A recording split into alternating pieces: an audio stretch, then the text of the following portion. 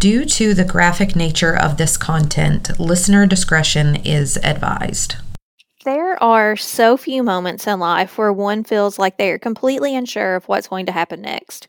For me, high school graduation was one of those moments. Sure, most of us know if we're going to college or into the military or maybe straight into the workforce, but really, what does that mean? You're potentially moving away from home for the first time, you're on your own for the first time, no one's there to wake you up, no one's there to make sure you get to class on time, no one's there to make sure you get to your job on time.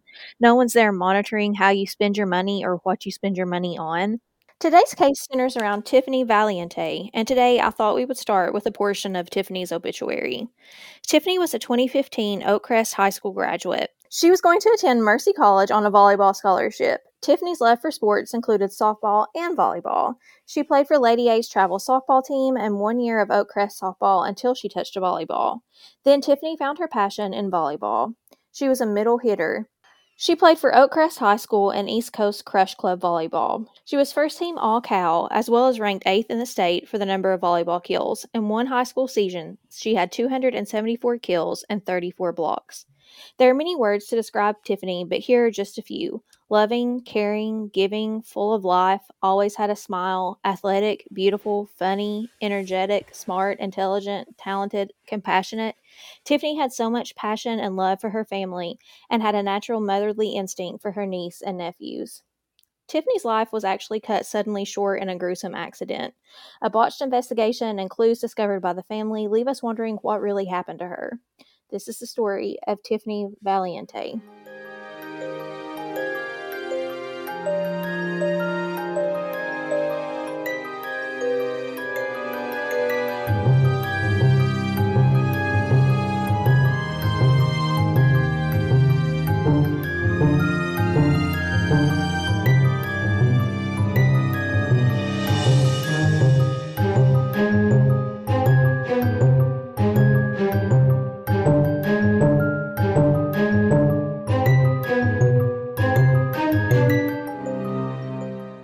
Welcome to Coffee and Cases, where we like our coffee hot and our cases cold.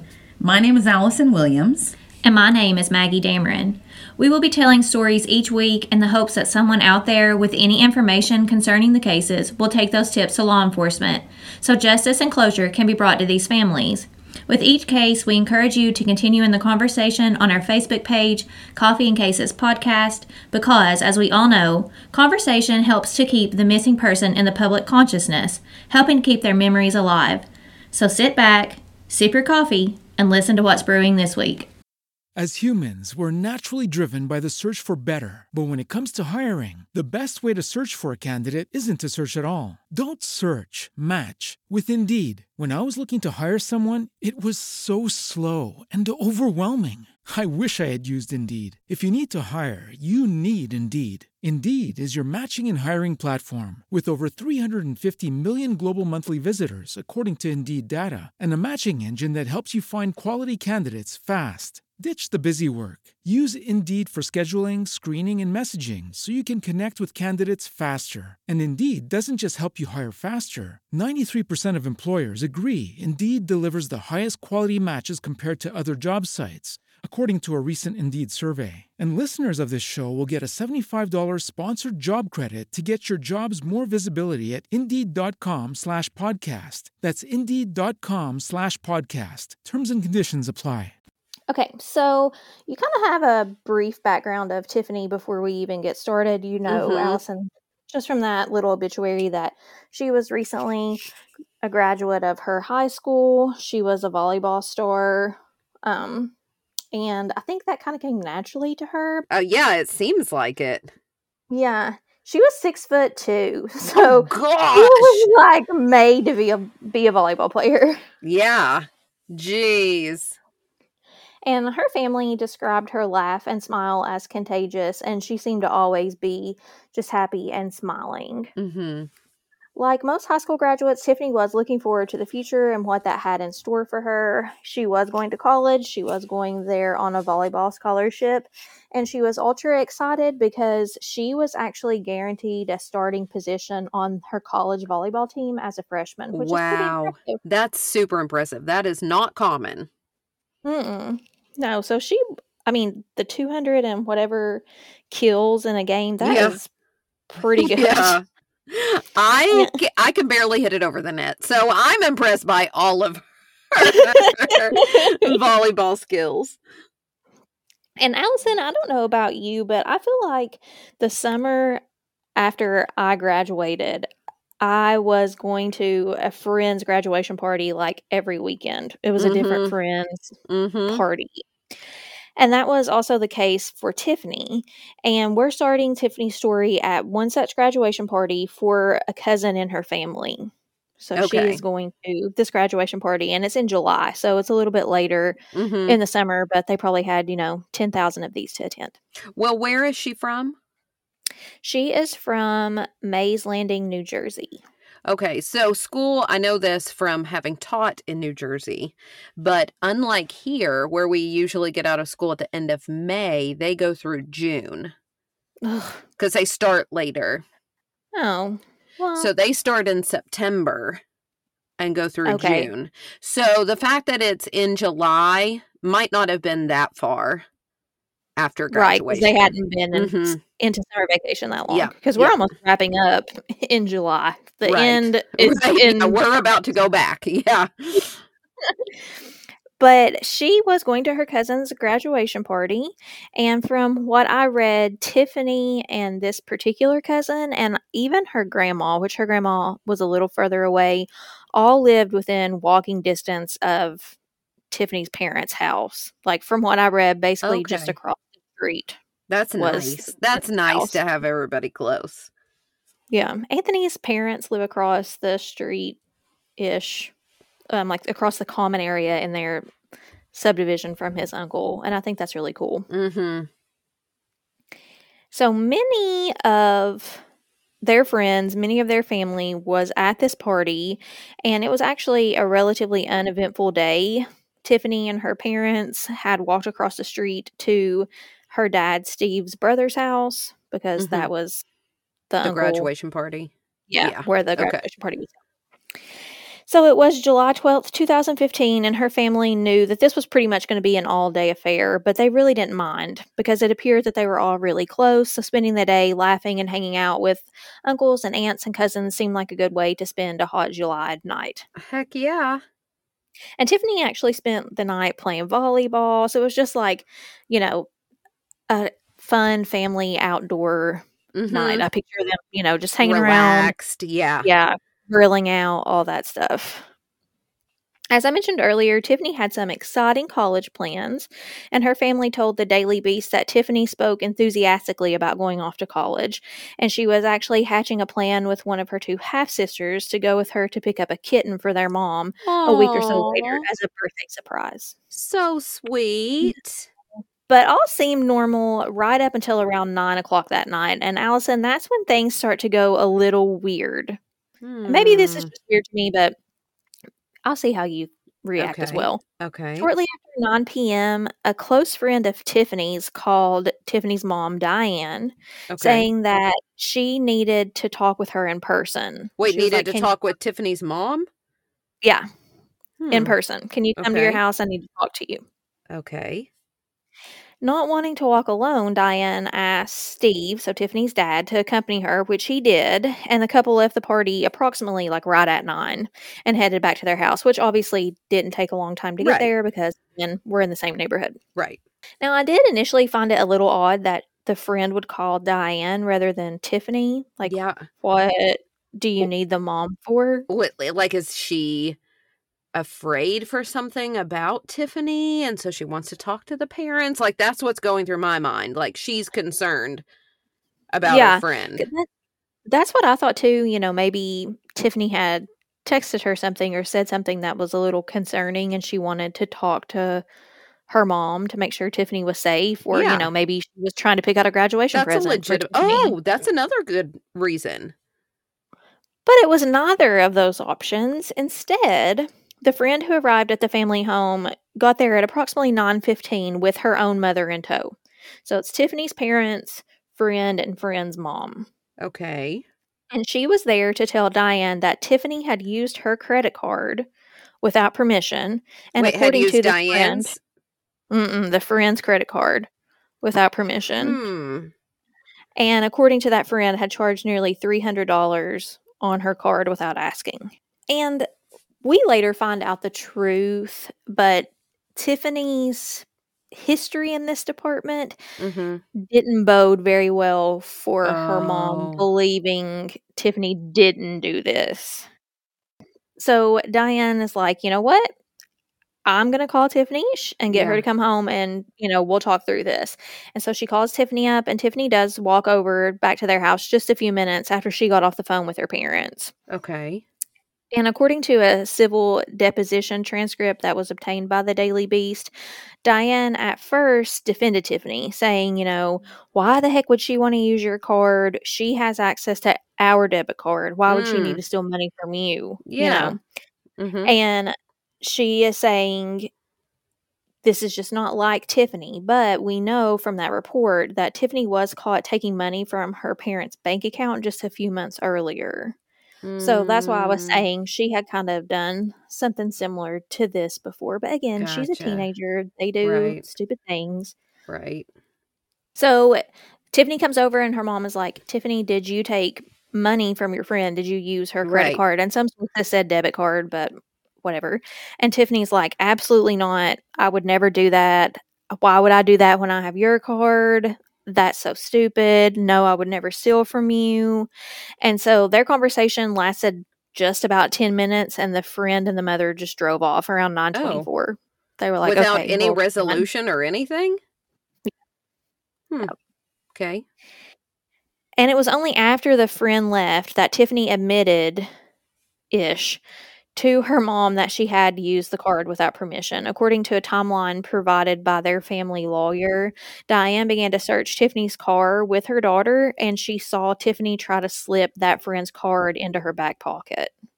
And so then she's like, okay, why do you have their card? And Tiffany's Oh. like, yes, okay, I did use it. It wasn't for $300. It was like for $80, which they found the receipts for and backed that up. Which But Diane, of still course, bad, but and Diane, of course, is livid. And so she's like, Mhm. you wait right here. I'm going to get your dad.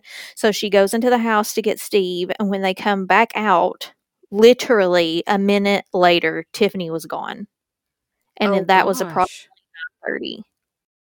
Was she worried that they were going to yell and she went back to the party, or?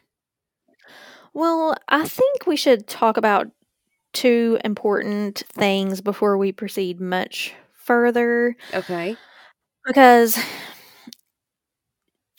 right now she's literally nowhere to be seen. So they're thinking what you were thinking. Is she Mhm. back at the party? Mhm. Like, did she get so mad, that she left and she just needs to kind of cool off? And a lot of sources that I read tended to make a much bigger issue of the credit card thing than I think what it really was. Because even I at first was, like, oh my God, Tiffany, how could you use your friend's card? How could you lie Right. about that? And how could you Right. try to hide it from your mom? But then, like I said, Tiffany was a teenager, and many teenagers have really no concept of things like that. Their line of good and bad is just, it's very wobbly. Little blurry. Yeah. Yeah, it's a little blurry. And I don't know how many teens would actually stop and think like, this is theft, especially if it's a friend's Right. card. Right. And according to Diane, this quote unquote fight or argument between the two friends wasn't enough to cause a permanent rift in their friendship or something that would make Tiffany want to run away or leave. Okay. Well, I mean, the fact that they didn't stay to continue arguing about it until they got to a resolution, to me feels like, they just wanted to make it known and how hurt they were by it. Mm-hmm. But yeah. And I almost feel like it was probably one of those things, well, I know you stole from me, so you need to pay this back. And then they were fine type thing. The second thing we need to know about Tiffany is that she is incredibly scared of the dark. And according to her friends and family, she would not have left the safety of her family neighborhood in the dark for anything. And it was honestly a feat that she walked from her uncle's house to her home alone after dark. Like, she was that scared of the dark. Oh. But as we know, when Steve and Diane came back outside, Tiffany was nowhere to be seen. So her parents immediately walked down the road, like you said, Yep. to see if she went back to the party. Mhm. And she wasn't there. They couldn't see her anywhere on the road. And like I said, it had only been moments.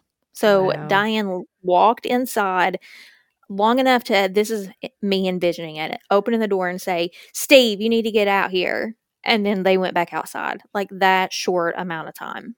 Gosh. Yeah, so you think she can't get that far. Yes, exactly. I mean, it was literally like a minute or two. So where could she have gone? Surely she could still be seen from the road, but she couldn't. So her mom and dad immediately start texting her, they're calling her, and all their attempts went unanswered. Wow. Soon they walk back to the uncle's house and gather her siblings and the uncle who was a former state trooper. And they're like, we need help. Tiffany has, walked down the road. We don't know where she is. Can you guys try texting her or calling her to see if she responds back to you? Oh, that makes So they sense. all start. Yeah. Yeah, because she's probably mad at her mom and dad at this point. Right. Like, how dare you not stick up for me or whatever. So they all start texting her. They're calling her, and she doesn't respond to anyone. And so they, in turn, start helping Diane and Steve in the search for Tiffany. And the search party looked everywhere that they could think of. She had been gone for around an hour by this point, and the team had looked in the nearby woods. They looked through their neighborhood. They found nothing. Wow. And the family thought it was really strange that Tiffany wasn't returning any of their calls or texts. Because remember, she's young. Her phone is basically an extension of her arm. Mm-hmm. So why are you not at least texting your sister back? Well, or texting your uncle back? And if she's scared of the dark, and I know, again, we've talked about this, it's completely nonsensical. But what do I do that makes me feel safer? I call somebody on the phone and talk to them. Or I use just did it the the other flashlight day. feature. Yeah, I mean, so it would make sense to me if it's dark out that she would call somebody, because she's involved, if she's on the volleyball team and all this stuff, she has more than just the one friend. So Mhm. call a cousin, call another friend, or something like that to feel safe. That's what I Mhm. would think. Yeah. And she didn't. And they actually ended up finding her phone around 11 p.m. right near the end of her parents' driveway. And this was an area that the family said they obviously walked up and down a lot looking for her, right? Because they're going back and forth Yeah. from the uncle's house to their house. I even heard that they walked to her grandmother's house, which was around half a mile away, to see if she was there. So, they're checking all of that. Right. Which I know when you're in a hurry, I'm trying to find my debit card because I didn't put it back in my wallet. I just stuck it in my purse and I'm in a hurry. I overlook it. But when I slow down and really take my time, then I see it. So I don't know if it was that, they were just quickly looking. Right. Their adrenaline's But pumping. They're not. But it's Yeah. after dark, and if friends and family are texting her and Oh, it'd calling her light up. nonstop, Yeah. So I would think it would be like a little beacon. Yeah, you would think. Her mom said, quote, all of a sudden her phone appears. So he comes up the driveway, meaning the dad, with it in his hand, and he's upset because he knows Tiffany goes nowhere without that phone, end quote. Wow. So the family, in a stroke of brilliance, remembers that they had set up a deer camera, like a hunting camera. Yeah. And so they're like, let's check that. Maybe it'll catch Tiffany walking back and forward. Or at least which direction she was headed. Mm-hmm. So they check the camera, and I posted the picture there for you, Allison, that they got from that camera reel. So you'll see Tiffany's in like white short. She looks barefoot, but she actually has on almost Hey Dude top shoes. Okay. And she has on just like a little t-shirt and a headband because her hair's just up in a bun. She's like looking away from the camera, almost like she heard a noise in those trees. Yeah, and so she appears, and then, like I said, within the next 2 minutes, her mom and dad are in that frame. So that's the amount of time. Wow. That oh it my took. gosh. And there are some people who think in some of the pictures from that deer camera that there's car lights in the background and you can kind of see them. I don't know if those are the ones that they're referring to. Or at least reflectors on Mhm. something. If Tiffany maybe got into the car with someone, which I think makes sense because where else could she have gone so quickly, you know? But then who would she have called, and wouldn't they have seen her call somebody? Because they were with her, you know, and whoever's coming to pick her up she couldn't have called somebody and then they pick her up in like a 2-minute span. Yeah, but she was also, I mean, unless it could have just been somebody driving by. it's true, or she could have been texting them earlier in the night, like maybe she already planned to hang out with them. I mean, who knows? I guess it could be anything like that. But now that Tiffany's phone had been found, the family had this renewed sense of urgency to find her, right? Because now we feel like something is wrong. She wouldn't go anywhere without this phone. And so the search continued. Diane would later tell investigators that she initially hoped, and I think this would be every parent's hope, was that Tiffany was just hiding in the woods somewhere, watching all of this, like thinking this is hilarious. She's pulled the biggest joke of all time, and that at any moment she would just hop out from behind one of those trees and surprise all of them. And then, you know, they'd be mad for a few minutes and then they'd be relieved. But that never happened. And their search continued well into the night, looking for any signs of her before anyone found any answers. So they've gone well into the night and they still have no more answers other than the phone at the end of the driveway. Jeez. The search was now into the early morning of July 13th. And at this point, the family knew they needed more help locating their daughter, right? So she goes missing right around, 9:30ish. It's now a little after midnight, and the family calls the police. The police, however, were busy responding to a train crash. Okay, well, I mean, that's a big catastrophe to respond to. And if this is a small town, then I get, that they would be They're tied up. Yeah. There's not enough of them to spread out. Yeah. What was more gruesome was it appeared that someone had actually been hit by this train. So there has been a death. Someone's been struck by the train.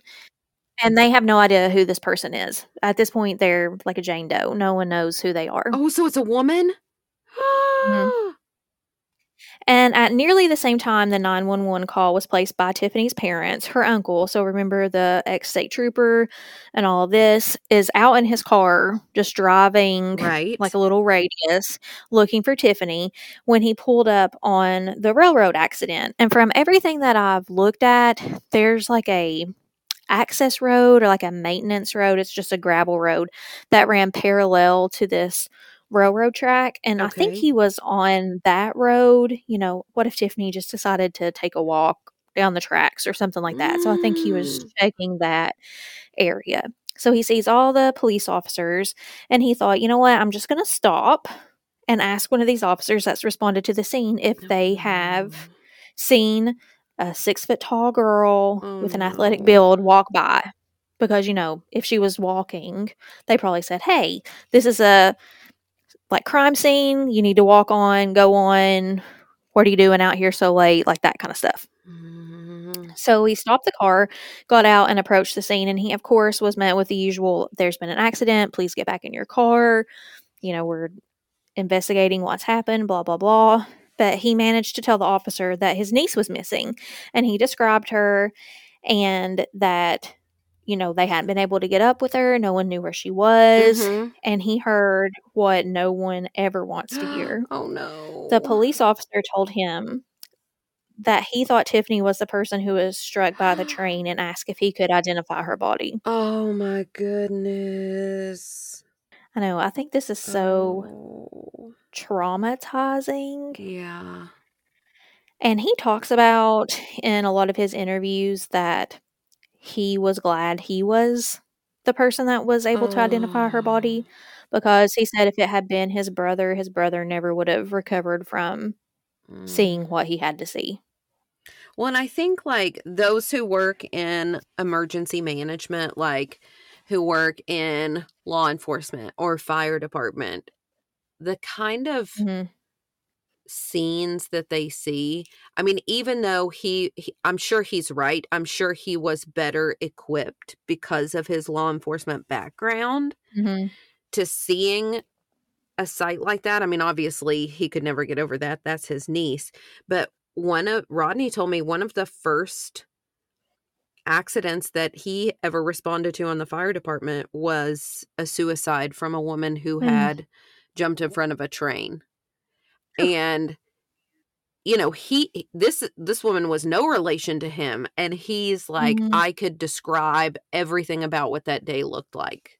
I could describe everything, you know, because it's ingrained. I think that's a mind-altering thing. I think so.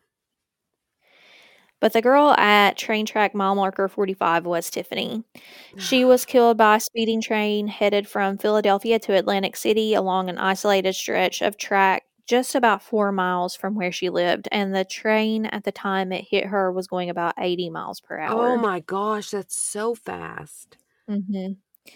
Before the family had time to process anything, and before the responding agency, which was the New Jersey Transit Police, because I guess where it happened on a railway. So before police really even had time to respond to Tiffany's parents' call, the uncle already knows what's happened to her. So he goes back to their house with the police to inform his brother that Tiffany was dead. And of course, the family is completely shattered. Oh, devastated, yeah.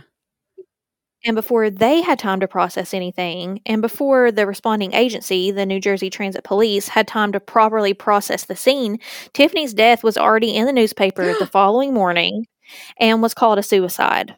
This is like the Betty Gail Brown case, where like news media swoops in and starts publishing things that, first of all, you know, they don't even know if it's true or not. And they're publishing things before appropriate people have been notified. Like, I'm sure her parents would have preferred to call friends and extended family before everybody knows about it.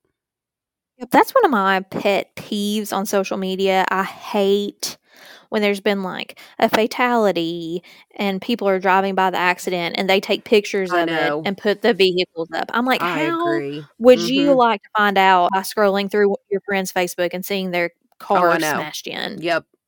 I just think it's so distasteful. It absolutely is. Diane said in the Netflix interview, quote, "I was devastated. I couldn't understand how they could come up with that. My daughter wasn't depressed. She wasn't suicidal. Tiffany was happy. She was making plans to go to college. She was making plans with her roommate. She was making plans to play softball that Wednesday. She had plans to go to Great Adventure the next morning with friends," end quote. But for all intents and purposes, Tiffany's case was closed because, according to investigators, Tiffany had thrown herself in front of a moving train and committed suicide. I mean, we talked about that with the Ray Rivera case. They always say, like, the quickest way to kill a story to where people stop not only investigating it, but even talking about it is to rule it a suicide.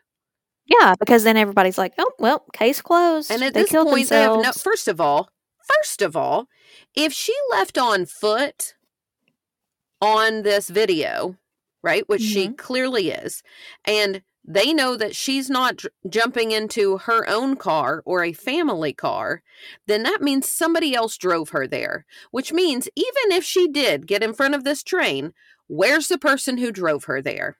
Well, I mean, I guess she technically could have walked there, assuming she was able to walk fast enough to get out of their line of sight before Diane and Steve got to that deer camera spot, because it's only 4 miles away and it's been several hours.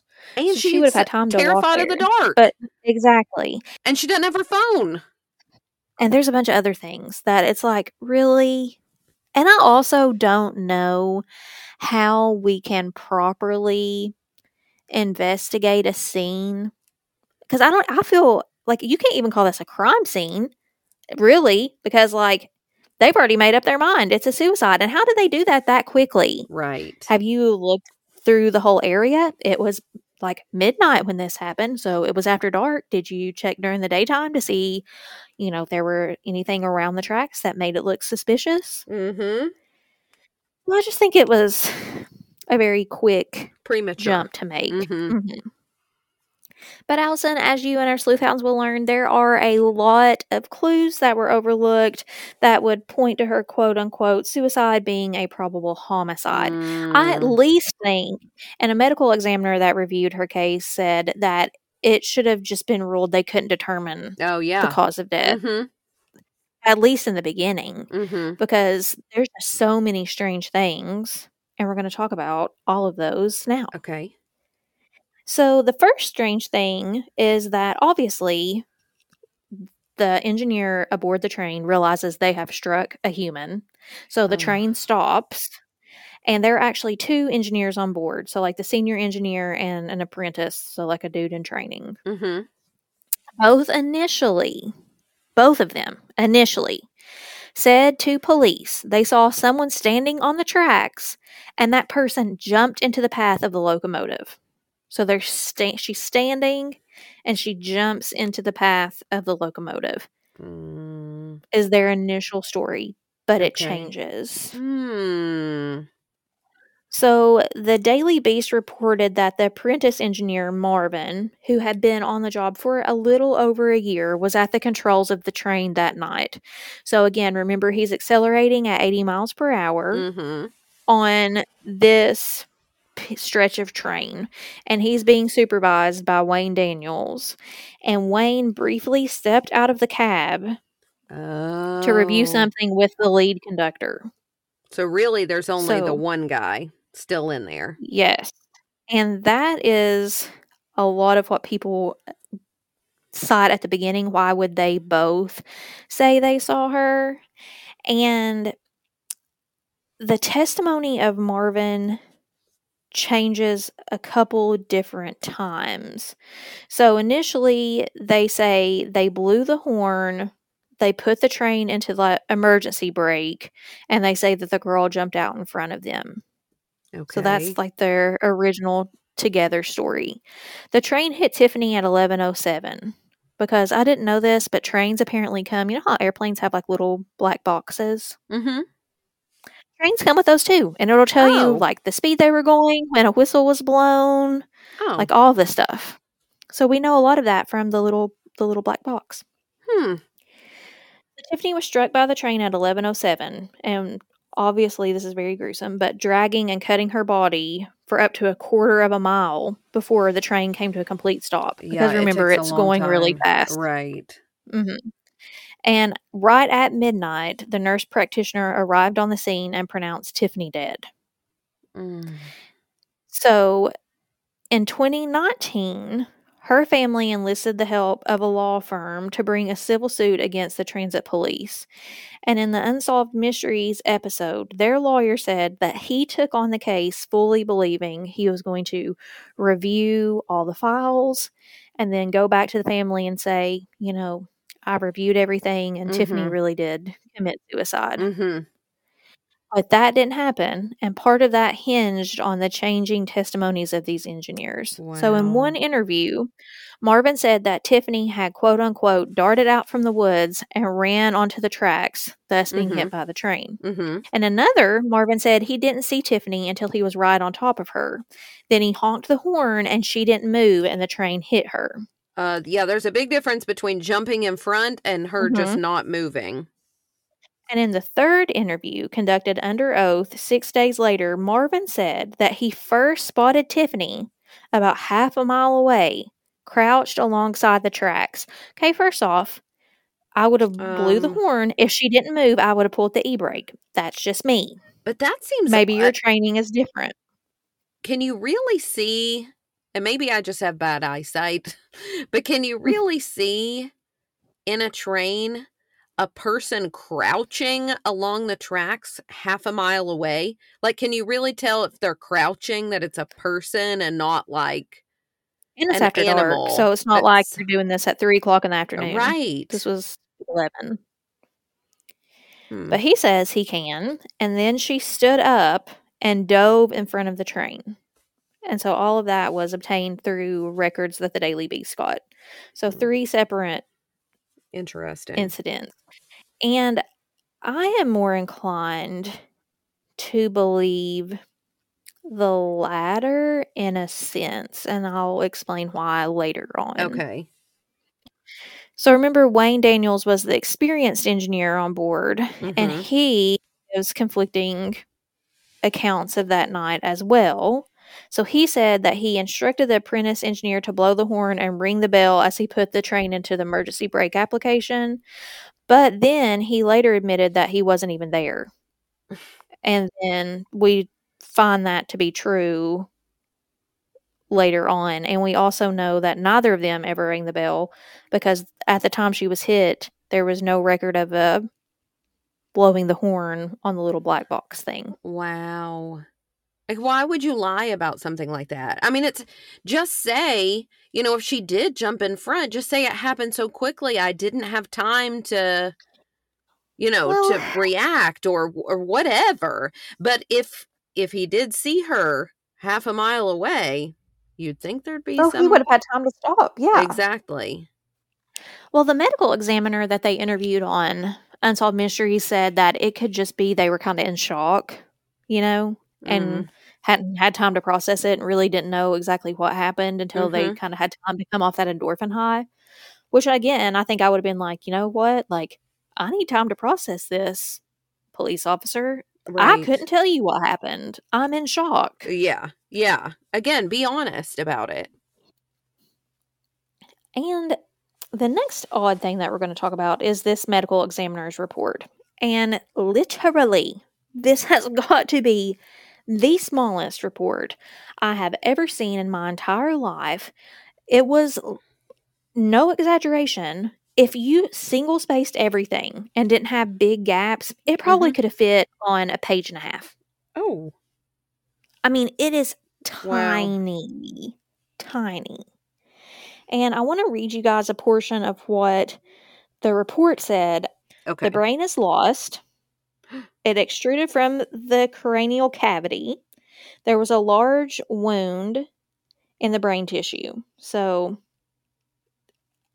I think recognizing her face would have been very hard to do from what this has said. There are extensive injuries of the face. The face is completely crushed. The left ear is partially cut off, and there are extensive injuries on the back of the head. The height is reported to be 6'3" on the Oakcrest High School website. She's a volleyball player, but because of extensive injuries of her body, her height cannot be evaluated at this point. The body torso is approximately 5'6" only. The lower extremities are cut off and separated from the body with extensive crushing injuries to the lower abdomen. Portions of the internal organs also exploded from the body and were found on the scene. Also, the lower extremity left foot is crushed with the bone sticking out from the crushed left foot. The right leg also shows extensive injuries, cutting injuries, and is also cut from the body at the hip joint. The right forearm is cut off at the upper arm and separated from the body. The abdominal cavity and internal organs erupted from the body because of the crushing injuries to the chest and abdomen. There are excessive injuries noted in the abdomen and the chest area. The eyes cannot be evaluated. The face is completely crushed. Extensive injuries are noted in the face and neck area. Also sent in a container is a portion of all of the organs, which are fragments and in pieces. A portion of the liver is also sent separately, and a portion of the kidney also can be identified. Cause of death is multiple traumatic injuries. Manner of death is suicide. Okay. First of all, and I haven't read, thousands of medical examiners' reports in my life. This one almost feels sensationalized instead of methodical and scientific. If that makes sense, saying things like the brain is lost and, exploded from the body. I'm not sure what the normal jargon is, I don't know if those are normal. If I'm a parent and I'm reading this, that's traumatizing all over again. Yeah, and I think part of it sounds very much train accident, right? Her organs, her face has been crushed, that kind of thing. I think it's really weird that they say the left ear is partially cut off. Like, her leg was cut from the body at the hip joint. Her right forearm is cut off at the upper arm and separate from her body. I don't know. And a lot of people point to this Mm-hmm. because to me, cut would be very much like, boom, it's clean.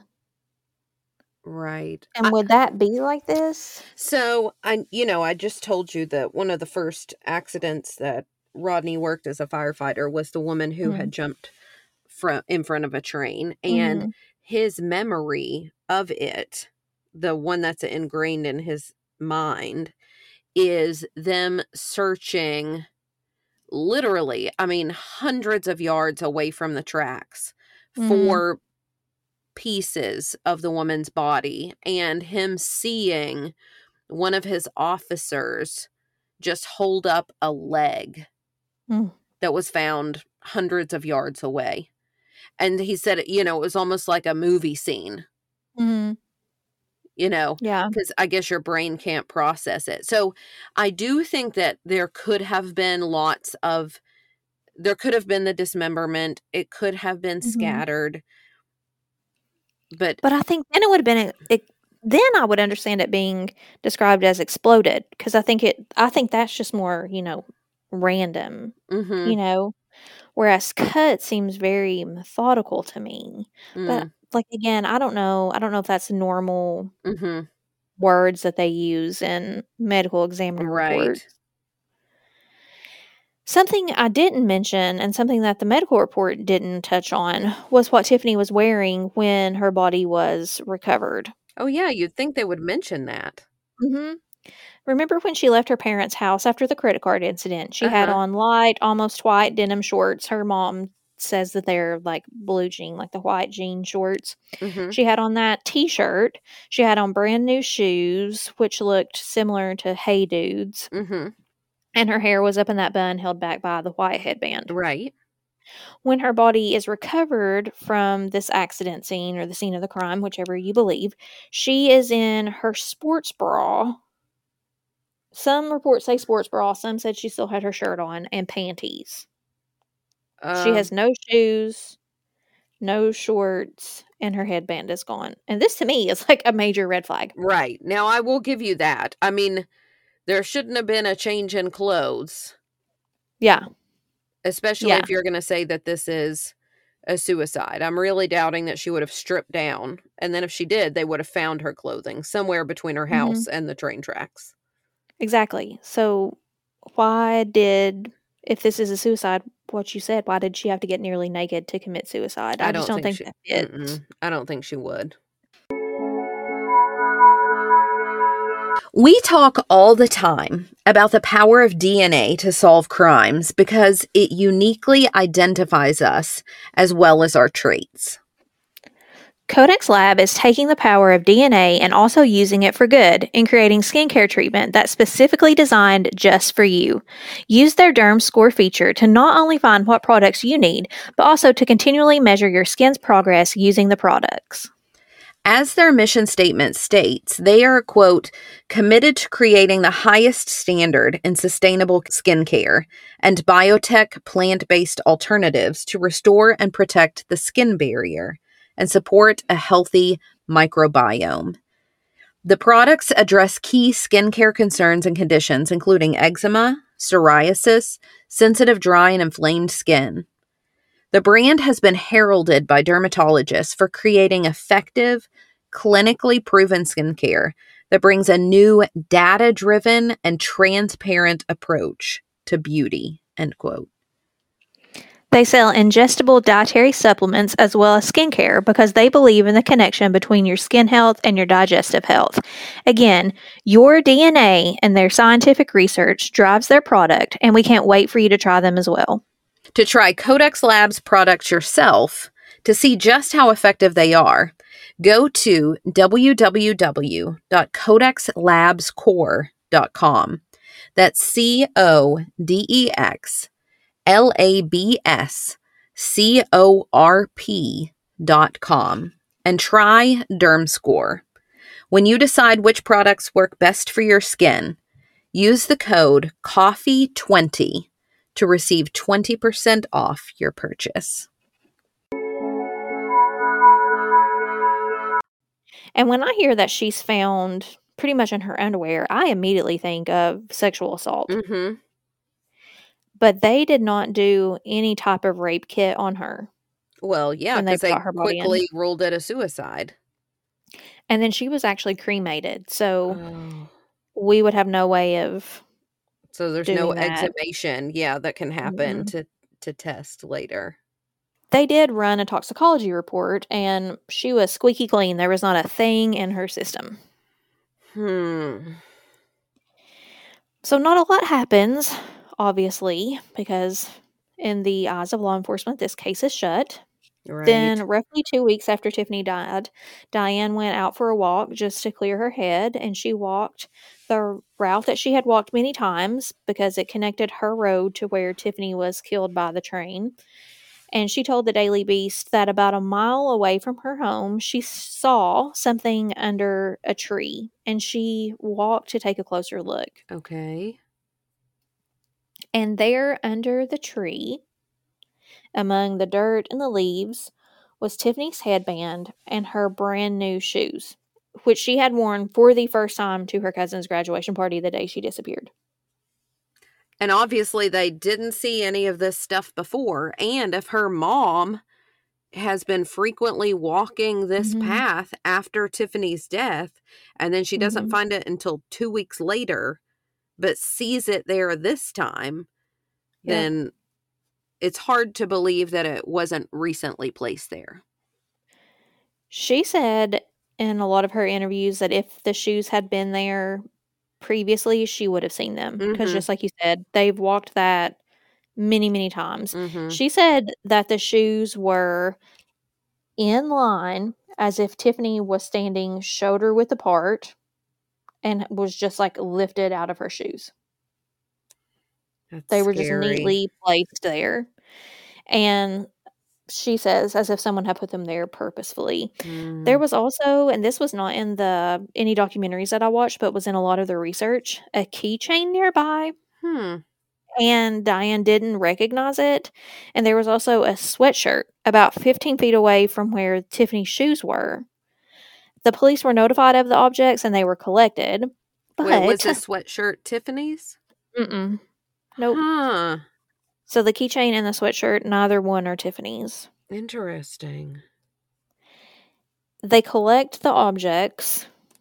The family, I read, ended up having to pay for DNA testing to be done on the shoes and the headband. But apparently the chain of custody was broken, so whatever the DNA said, they couldn't use. The keychain, and I'm pretty sure I read the sweatshirt, were lost before any testing could be done on them. Yep. Oh my goodness. First of all, this family's devastated because of the loss of their child. And then my anger, I can only imagine. Oh, I can only imagine. Yeah. I think they would end up having to arrest me because I would be so mad. Astonishingly, your anger is going to grow because there were rumors, and again, I read this in a couple different places, that there was an axe with red markings found at the crime scene. And many wonder, could this have been a murder weapon? Because if you remember, in the medical examiner's report, it said many of her limbs had been cut away.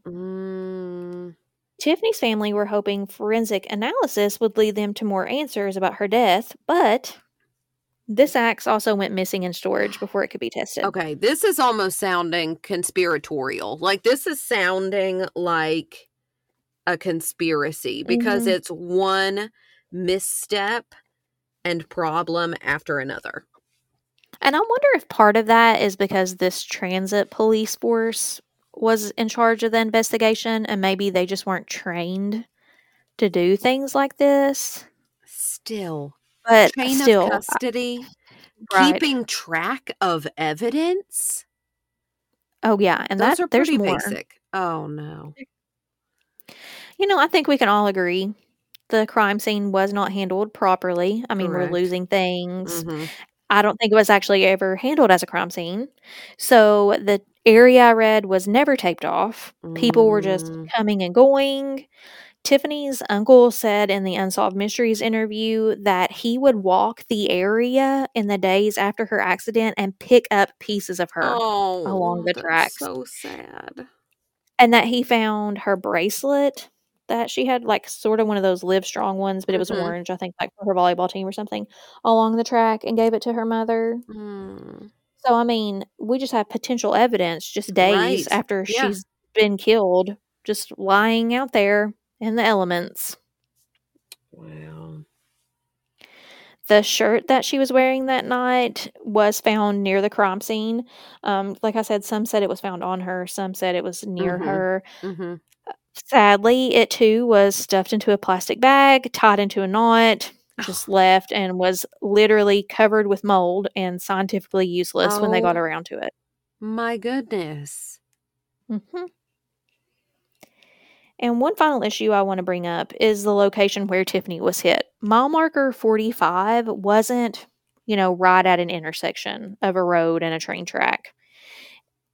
It was in a heavily secluded, potentially partially wooded area, which, given the fact that she was potentially barefoot and suicidal, my mind just cannot make this location make sense for suicide.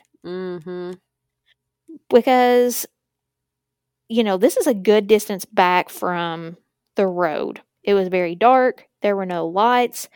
The road that she was on was really rough. If you've ever walked on train tracks, you know that the rocks they use are those just big, clunky, sharp rocks. Would have been really difficult to walk on barefoot. If she was walking on the beams, those probably would have given her splinters. Right. And her feet were reported to be clean on the bottoms. I mean, not, super clean because of the accident, but there weren't like cuts and splinters and things like that. So, interesting. Yeah, because if she were going to commit suicide and she's coming in at an intersection, why wouldn't she have just waited until the train got there versus what walking made her deeper into? Yeah. Because I think suicide at that point, I think it would be more about convenience. It would be more convenient at the intersection versus walking Right. in the woods. Absolutely. And I actually placed a picture for you, Allison, and we'll post this for you guys as well. So you can see that bottom left arrow is Tiffany's house. And then that yellow line is the route that she would have taken. And that circle at the top is where she was struck by the train. So you can see that she had to go back into the woods. I mean, there's trees on either side of the train track. But like, when you look at this map, first of all, it really puts into perspective how long this walk was. But the other thing is that there are two other places where she would or could have crossed the train tracks. One would have been had she continued going straight up that 5. And some people do think that is how she went. Oh, and then walked back some. And then walked back. But then up, why so you walk? walk to the intersection Why back. walk back? Or if she were going to turn, where she does turn right, she ends up right at the train tracks. So why continue walking? Walk more. Yeah. And then if you look about halfway up that 563, the yellow part is where her shoe was found. So that arrow is her shoe. So why walk halfway, leave your shoes, and then keep going? Well, and then your feet definitely aren't going to be in pristine condition. Right. That's You're way too barefoot far for to the hardest part. This area also had an abandoned building of sorts, and it's on below that picture that I've put in there for you. And this just looks like the place to me that you would take someone to, like, murder them or rape them. Yeah, this is very dilapidated, like trees growing through the roof. Yeah. Scary. And this was the perfect place to commit a crime because on one side of that, you would have trains passing by. And So then no on one the would other hear side, anything. Mm-hmm. and on the other side was that major roadway. So again, blocking the noise.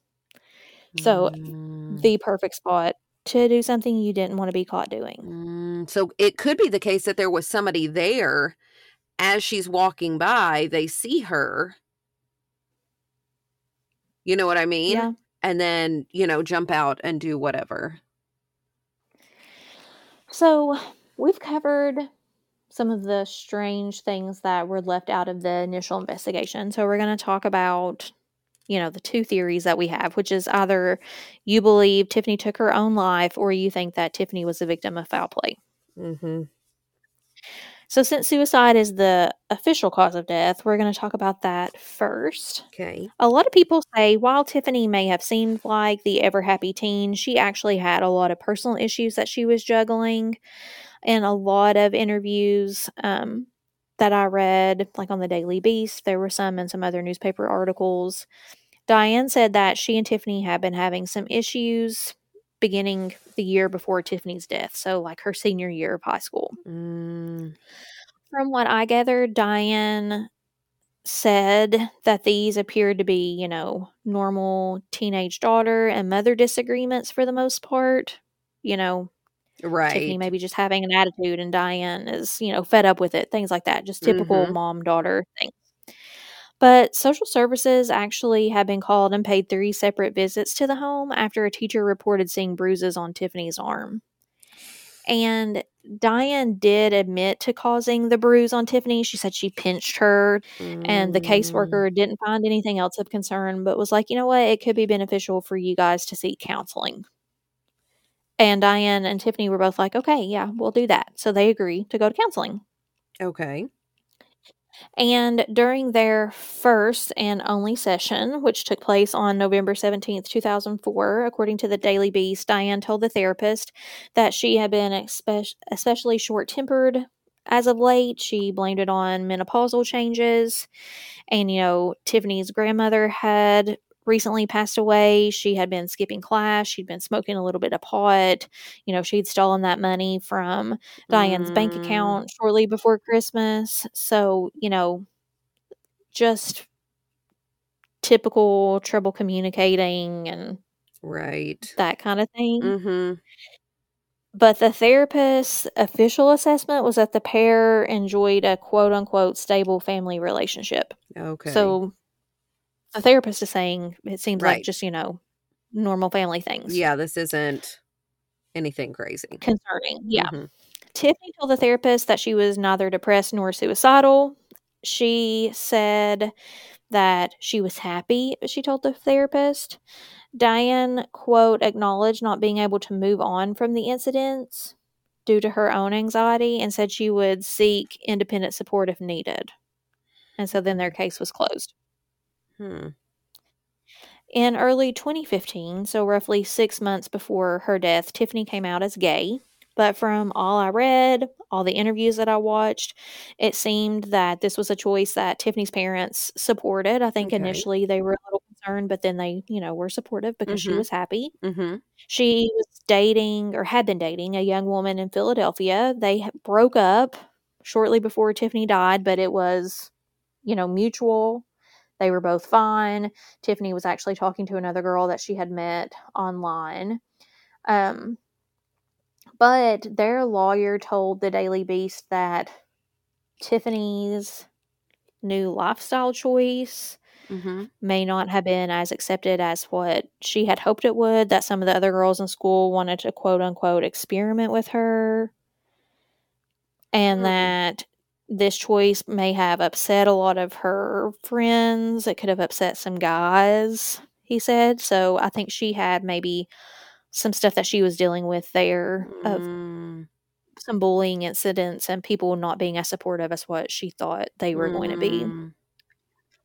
Several of Tiffany's classmates reported that Tiffany had been acting differently in the months leading up to her death. They reported that she appeared to be lonely. She was kind of sticking to herself. And even though she was popular, they say most of the time she just put on a brave face. And that Tiffany had expressed to them that she never felt like she fit in. A couple of Tiffany's friends told investigators that she had harmed herself, intentionally cutting her wrist and her leg on 2 separate occasions. And they claimed that Tiffany had been depressed and suggested that she had an untreated mental illness. Steve and Diane, though, told investigators that all those claims were untrue. Also, I think if, and just some kids, it's harder to build a relationship with as teachers, than it is other kids. Right. But I would think if Tiffany went from, a happy student who was actively participating in class and had a big group of friends that she was always with and she was laughing and smiling, and then, suddenly went to she's very lonely, she's staying by herself. I would hope that a teacher would report that to a guidance counselor. Yeah, I would too. I would hope that they would notice that in her. Right. I mean, I know I would notice things like that, and I would say, hey, what's going on? Is everything okay? Mm-hmm. And you can tell when a kid's lying. Yeah, and even if it's a kid you're not super close to, like you said, you can tell when there's a shift. You can tell when they're lying. And another friend said that she heard that Tiffany texted a friend the night of the party with a very scary message and said, just answer yes or no. Should I do it? But that could be about anything. Yeah, that could be, should I buy this new shirt? That could, like you said, literally be anything. Yeah. And I did not find anywhere where the investigating team said that this message actually existed in the context in which this friend is saying that it did. For me, I personally think that if this theory is correct, that it had to have been potentially something she was thinking about, but a spur-of-the-moment decision on her part in that moment. She could have been planning it, but the moment that something clicked in her and she ran away from home, I think if this is the theory that you believe, that's the moment she decided to do it, to kill herself. Yeah, I agree. Not texting a friend about it ahead of time, because if that were her plan all along, then when her parents said, come home right now, she wouldn't have. Yeah. I also don't think she would have been making plans to go, to this great adventure park, to do all these things, if this was something she was planning to do in the future. That's why I think if we are saying it's suicide, she decided in that moment, after that argument, that she was going to commit suicide. And I think the train would have just been a moment of opportunity that she seized. Right. If it's which suicide, again does not right. Which again I think would be at the intersection of the road and the railroad track, not down in the woods. Yeah, I agree. So my issues with this theory are the, medical examiner reports describing her limbs as being cut. And again, if you have more experience with this, please let us know. Maybe this is just how they're normally worded and we're looking more into this than what we should. The fact that her shoes are gone and her pants are gone. Yeah. That's a big red flag. Definitely. And the fact that she told the counselor she was fine. I mean, surely I guess not, though. I just would hope that she would have been honest with that counselor in that safe spot. Maybe unless her mother was in the interview with her, which I don't think she would have been. But well, and I feel like with this theory, I mean, even them bringing up like, oh, things might not have been as, calm and happy as she made it seem that they were. She was being bullied, or there were people who were mad. Well, the fact that she's being bullied and there are people who could be mad points to foul play. Just as, you know what I mean? Just as easily as it could point to suicide as the as the motive. So I don't know yet. I'll have to hear about your specifics for the other theory. So then the other theory is that Tiffany was the victim of foul play and she was murdered. There are several people who believe this theory, and they cite many different reasons why. So one reason is the amount of blood that was found on the scene. Now, don't get me wrong. I know, obviously, this would be a bloody scene just from the manner of death. So not really the amount of blood, but I guess the placement of blood Okay. is the issue that they have. So I feel that the blood would be heavily concentrated on the train where she was hit and kind of just strewn randomly because, you know, they use words like exploded when they're Mhm. describing her Mhm. body parts. So I feel like blood would kind of be everywhere, you know? Mhm. But there was a large amount of blood that appeared to have been pulled right along the track. Hmm. So I did try to find a picture of this and I couldn't find one, but there was a lot of blood that was staining like the railroad ties, almost as if she was bleeding and her body was placed across the tracks before she was hit by the train, which makes me think of the crouched. She was crouching down Mhm. by the train. I think potentially she could have just been placed there already dead or near dead Well, and that makes me bleeding. think of the Dawn Henry and Kevin Ives case Mhm. with the train tracks. Yeah. Experts say that because of the amount of blood in that particular spot, Tiffany would have needed to be lying in that spot, bleeding for some time before the train struck her for that amount of blood to be where it was. Tiffany's parents believe that someone snatched her or that she maybe got into the car willingly with someone near her home. So, you know, we have the father's deer camera. We clearly see Tiffany. And then, you know, the next minute we see her parents. And they wonder if someone stopped and picked her up. We talked about the potential lights in the background. And a lot of people think that there are some lights and other footage of that camera. And I'm wondering if maybe she was just down the road far enough, you know, Oh, that she was right. able to make it that far. How far could she have walked in a minute or Right. two? Is my Right. question. Mhm. And then again, she's right in that subdivision with her family. Her uncle's across the street. You know, this is a big graduation party. There were cars lined up and down the street. Could it have been somebody that was at the party that she got into the car with? You know, they're leaving and she's in the car with them. Mhm. Some claim that, you know, she just left on her own 2 feet, and then some say that she did get into the car. Her parents, in their theory, go on to say they think whoever took Tiffany was someone that she knew or at least slightly knew of, or she wouldn't have got in the car with them. Right. So they also think that Tiffany was, you know, upset in the moment. She got in the car thinking that this friend or whoever was there to be helpful, and they hypothesize, you know, when the phone was tossed out of the window of the car, that's how it ended up near the driveway, that then she realizes, Mm. I'm in trouble. Furthermore, many people speculate that perhaps Tiffany was taken to that secluded area and humiliated and potentially sexually assaulted. Well, since I didn't do a rape kit, that's a potential. Yeah, we'll never know. Diane believes that Tiffany was able to run away from her killers, and she thinks that her shoes are were in the location that they were found in because her killer caught up with her there and like almost snatched her out of her shoes. I don't know So if I could it have really been that she was in that secluded area? yeah. Well, I think she maybe could have been running and stepped out of the shoes as she's running, but I think, like we said earlier, they would have noticed them beforehand. I think if we're going with this theory, they just wanted to get rid of evidence Mhm.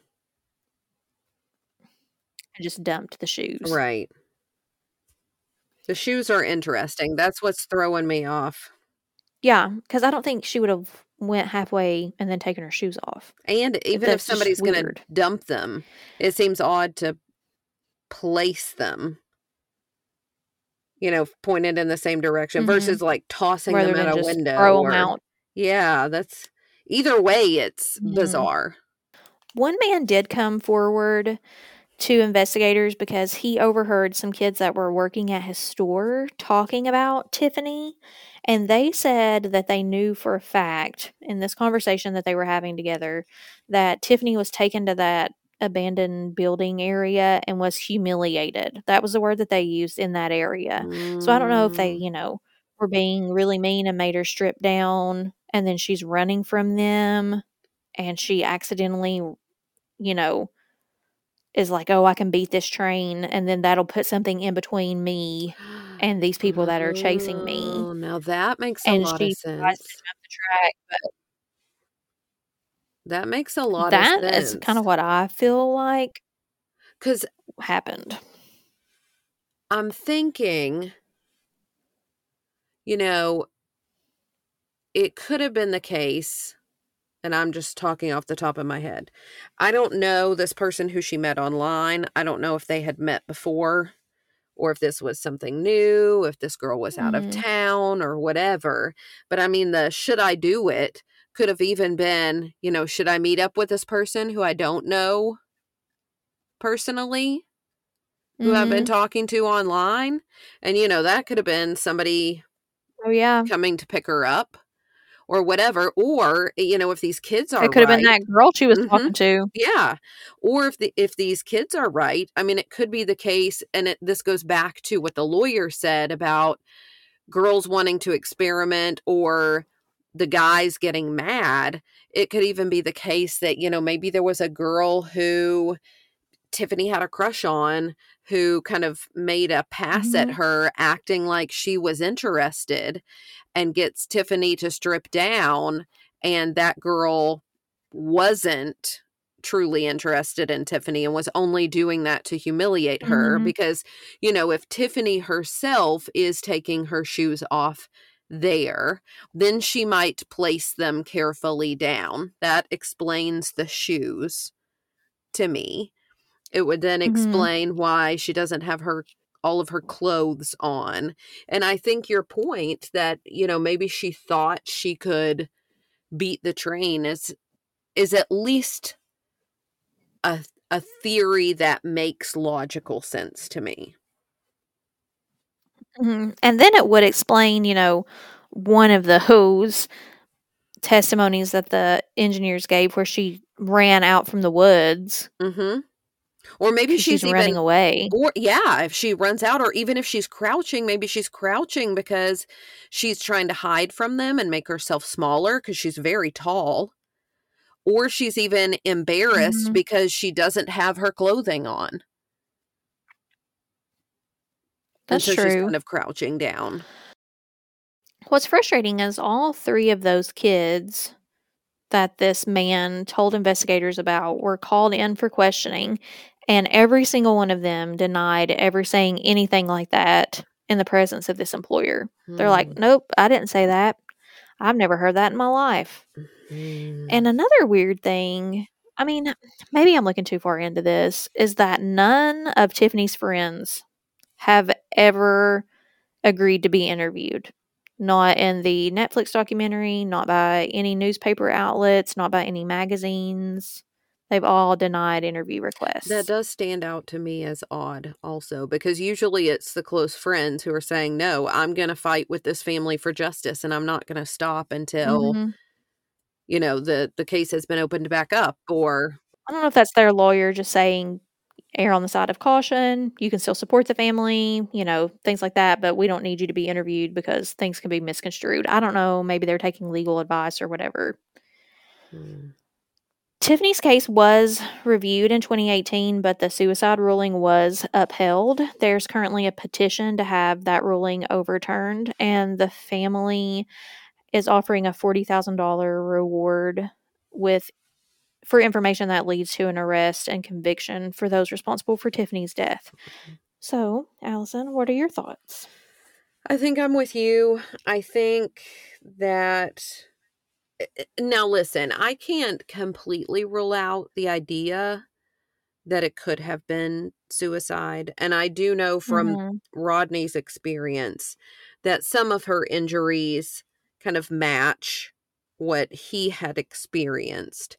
But there are certain details, I'm with you, that like her path, the shoes, her being partially clothed, other Mhm. oddities that make me feel at least that this case deserves much further investigation. And I know we don't have a lot of Mhm. the physical evidence, but you do still have people. And I'm Mhm. hoping at least that if it was foul play, that one of those people has a guilty conscience and it's been eating at them all these years. To close today's episode, I want you to take a step back in today's case and really weigh the facts. We've talked about some crazy things on this show: ball lightning, sand dunes collapsing and killing people. Is it really out of the realm of possibility to think that perhaps something more happened to Tiffany than the initial investigation told?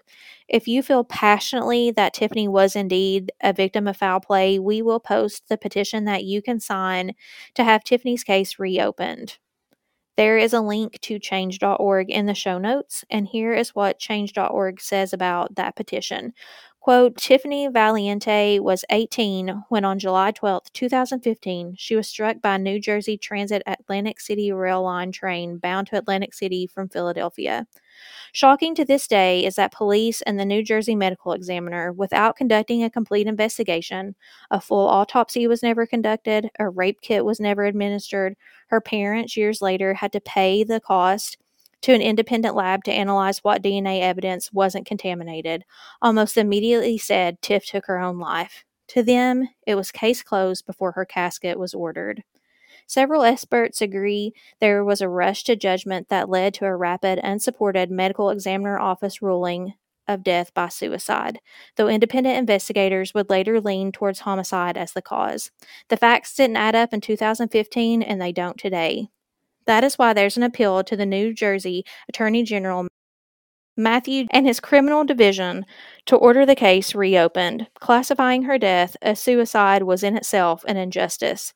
Tiffany's family and friends refuse to write her death off as an unsolved mystery, let alone give up. They persist until there's justice for Tiffany.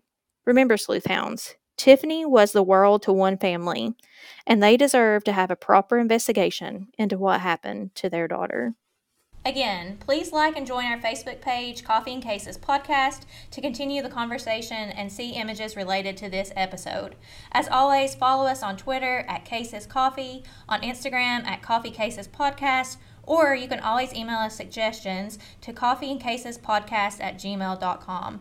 Please tell your friends about our podcast so more people can be reached to possibly help bring some closure to these families. Don't forget to rate our show and leave us a comment as well. We hope to hear from you soon. Stay together. Stay safe. We'll see you next week.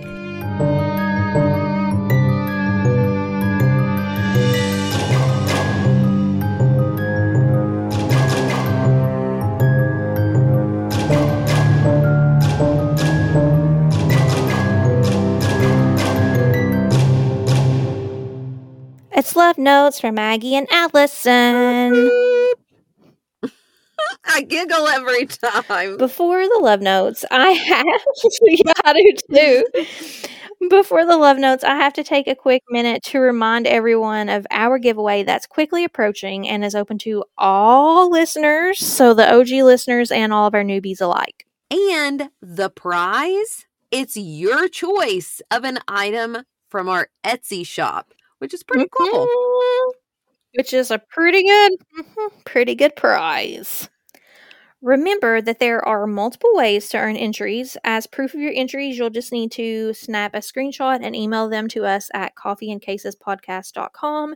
If you've already done any of these ways to earn your entry, they'll still count as long as you can send us a picture of proof. And so here are the ways that you can earn entries. So 1, you can recommend us on social media and tag at least 2 friends who you think would enjoy the show. So you just use the @ symbol to add your friends and then add Coffee and Cases in that tag as well. You can earn an entry by writing us a 5-star written review, because those are our faves. They're really our faves. Earn a ticket by joining Patreon, and for this giveaway, you'll get 1 entry if you join at the $2 level, 2 entries for the $5 or $7 level, because remember, those totals changed. That's right. Around the new year. 3 entries for the $12 level, $4 for the $15 level, and 5 total entries if you join at the $20 level. And the link to Patreon is in our show notes if that's something you're interested in doing. And then the fourth way that you can earn an entry is to purchase something from the Etsy shop, and the link is also in the show notes. That's right. See, we make it easy. We just put all those links there for you. Mhm. When you email us proof of your entries, please also let us know what item from our Etsy shop you would like to win, and if it's clothing, what size. And that's it. We will give you until March 6th to enter, and that's only a couple of weeks away. And then we will announce the winner on our March 9th episode. So now that we have that out of the way, it is my favorite time, which is Love Notes time. Mm-hmm. And we want to send love to Suzanne, Dana, Tara, Amorous Histories Podcast, Jerry, Meredith, Aaron, another Suzanne, Mm-hmm. for reaching out to us on social media or emailing us or recommending our podcast to others. We think you guys are just the biggest blessings there are. Yes, we do. Plus, I have so much love to Elise and Winston from True Crime Cat Lawyer for sending us, she sent one for Maggie and one for me, these sweet cards and stickers from her podcast.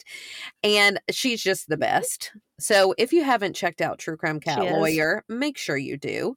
And, you know, if you would like to send us mail, because we love hearing from you, whether it's a written card, an email, whatever, you can send it to P.O. Box 115 Keene, Keene, Kentucky 40339. And we again this week got several 5-star written reviews. Yeah. So there's a major love going out to MF Cohen, who wrote, quote, "I love listening to these stories because they're fresh and new. Thank you so much. I love this podcast," end quote. And we love you too. Oh, and we also love Meredith, and I love that name, who wrote, quote, "Coffee and Cases is my favorite true crime podcast by far. Each week I feel like I've spent some much needed time with my favorite Southern friends. I enjoy that the podcast is never vulgar, and I really believe there is a passion for truly finding justice and peace for the victims and their families." End quote. Loved that I one. know, me too. So good. And Amber also left us a review, and she said, quote, "I love that you can tell the story without using bad language. Thank you." And thank you, I Amber, know. because some people just don't find that a good quality. Right. They say we're childish. I know. I and say we're classy. I agree. And I would be remiss if I didn't also send love to Susie Joy, who wrote, quote, "Part of what I love about this podcast is that it focuses on unsolved cases. It seeks to help bring closure with compassion to the families left behind," end quote. And that is exactly why we do what we do. That's why that review meant so much to me. Plus, we got a new Patreon member who also gets our whole heart this week. Nicole, thank you, and we love you. If you are not a Patreon member yet, what are you waiting for? If you are a Patreon member, know that February's minis are done, but morning sickness is kicking my hiney, so I haven't got a chance to edit them all, but they will be up here in just a few days. So be patient. We still have time. But you can get all kinds of bonus episodes over there that are solved cases and mini episodes that we've done for only $7 a month. Plus, as Allison alludes to, if you join at the $12, $15, or $20 monthly level, then you will get a quarterly swag box, and your level will determine the number of items that go into the box. So you do have incentive to join at the higher level, but regardless, all the items in the swag box at the $12, $15, or $20 level are really great. I think that they are. Me too. I think we're clever. I think this last one, there were a couple people who were like, love it, but I'll let you give their shout outs. And if you want to be part of that next round, then just make sure that you are in those tiers for March through May. so you can get that. And here's a hint for the next round. We will need your shirt size for the March through May swag box. So wink, wink. Mm-hmm. And those patrons that Allison was talking about are Anna Noel and Lindy, who said that they absolutely loved the last swag box, and it was a really good box. So we're glad that you guys enjoyed it because we loved putting them together for you. Yes, we did. Yes, we did. So if you want to get some gifts or just the gift of bonus content, then head on over to patreon.com/coffeeandcases, or you can click the link that's going to be in our show notes with all the other links that we're going to post for you guys. And with that, all of our love is going out to each and every one of you. Until next week, Sleuth Hounds.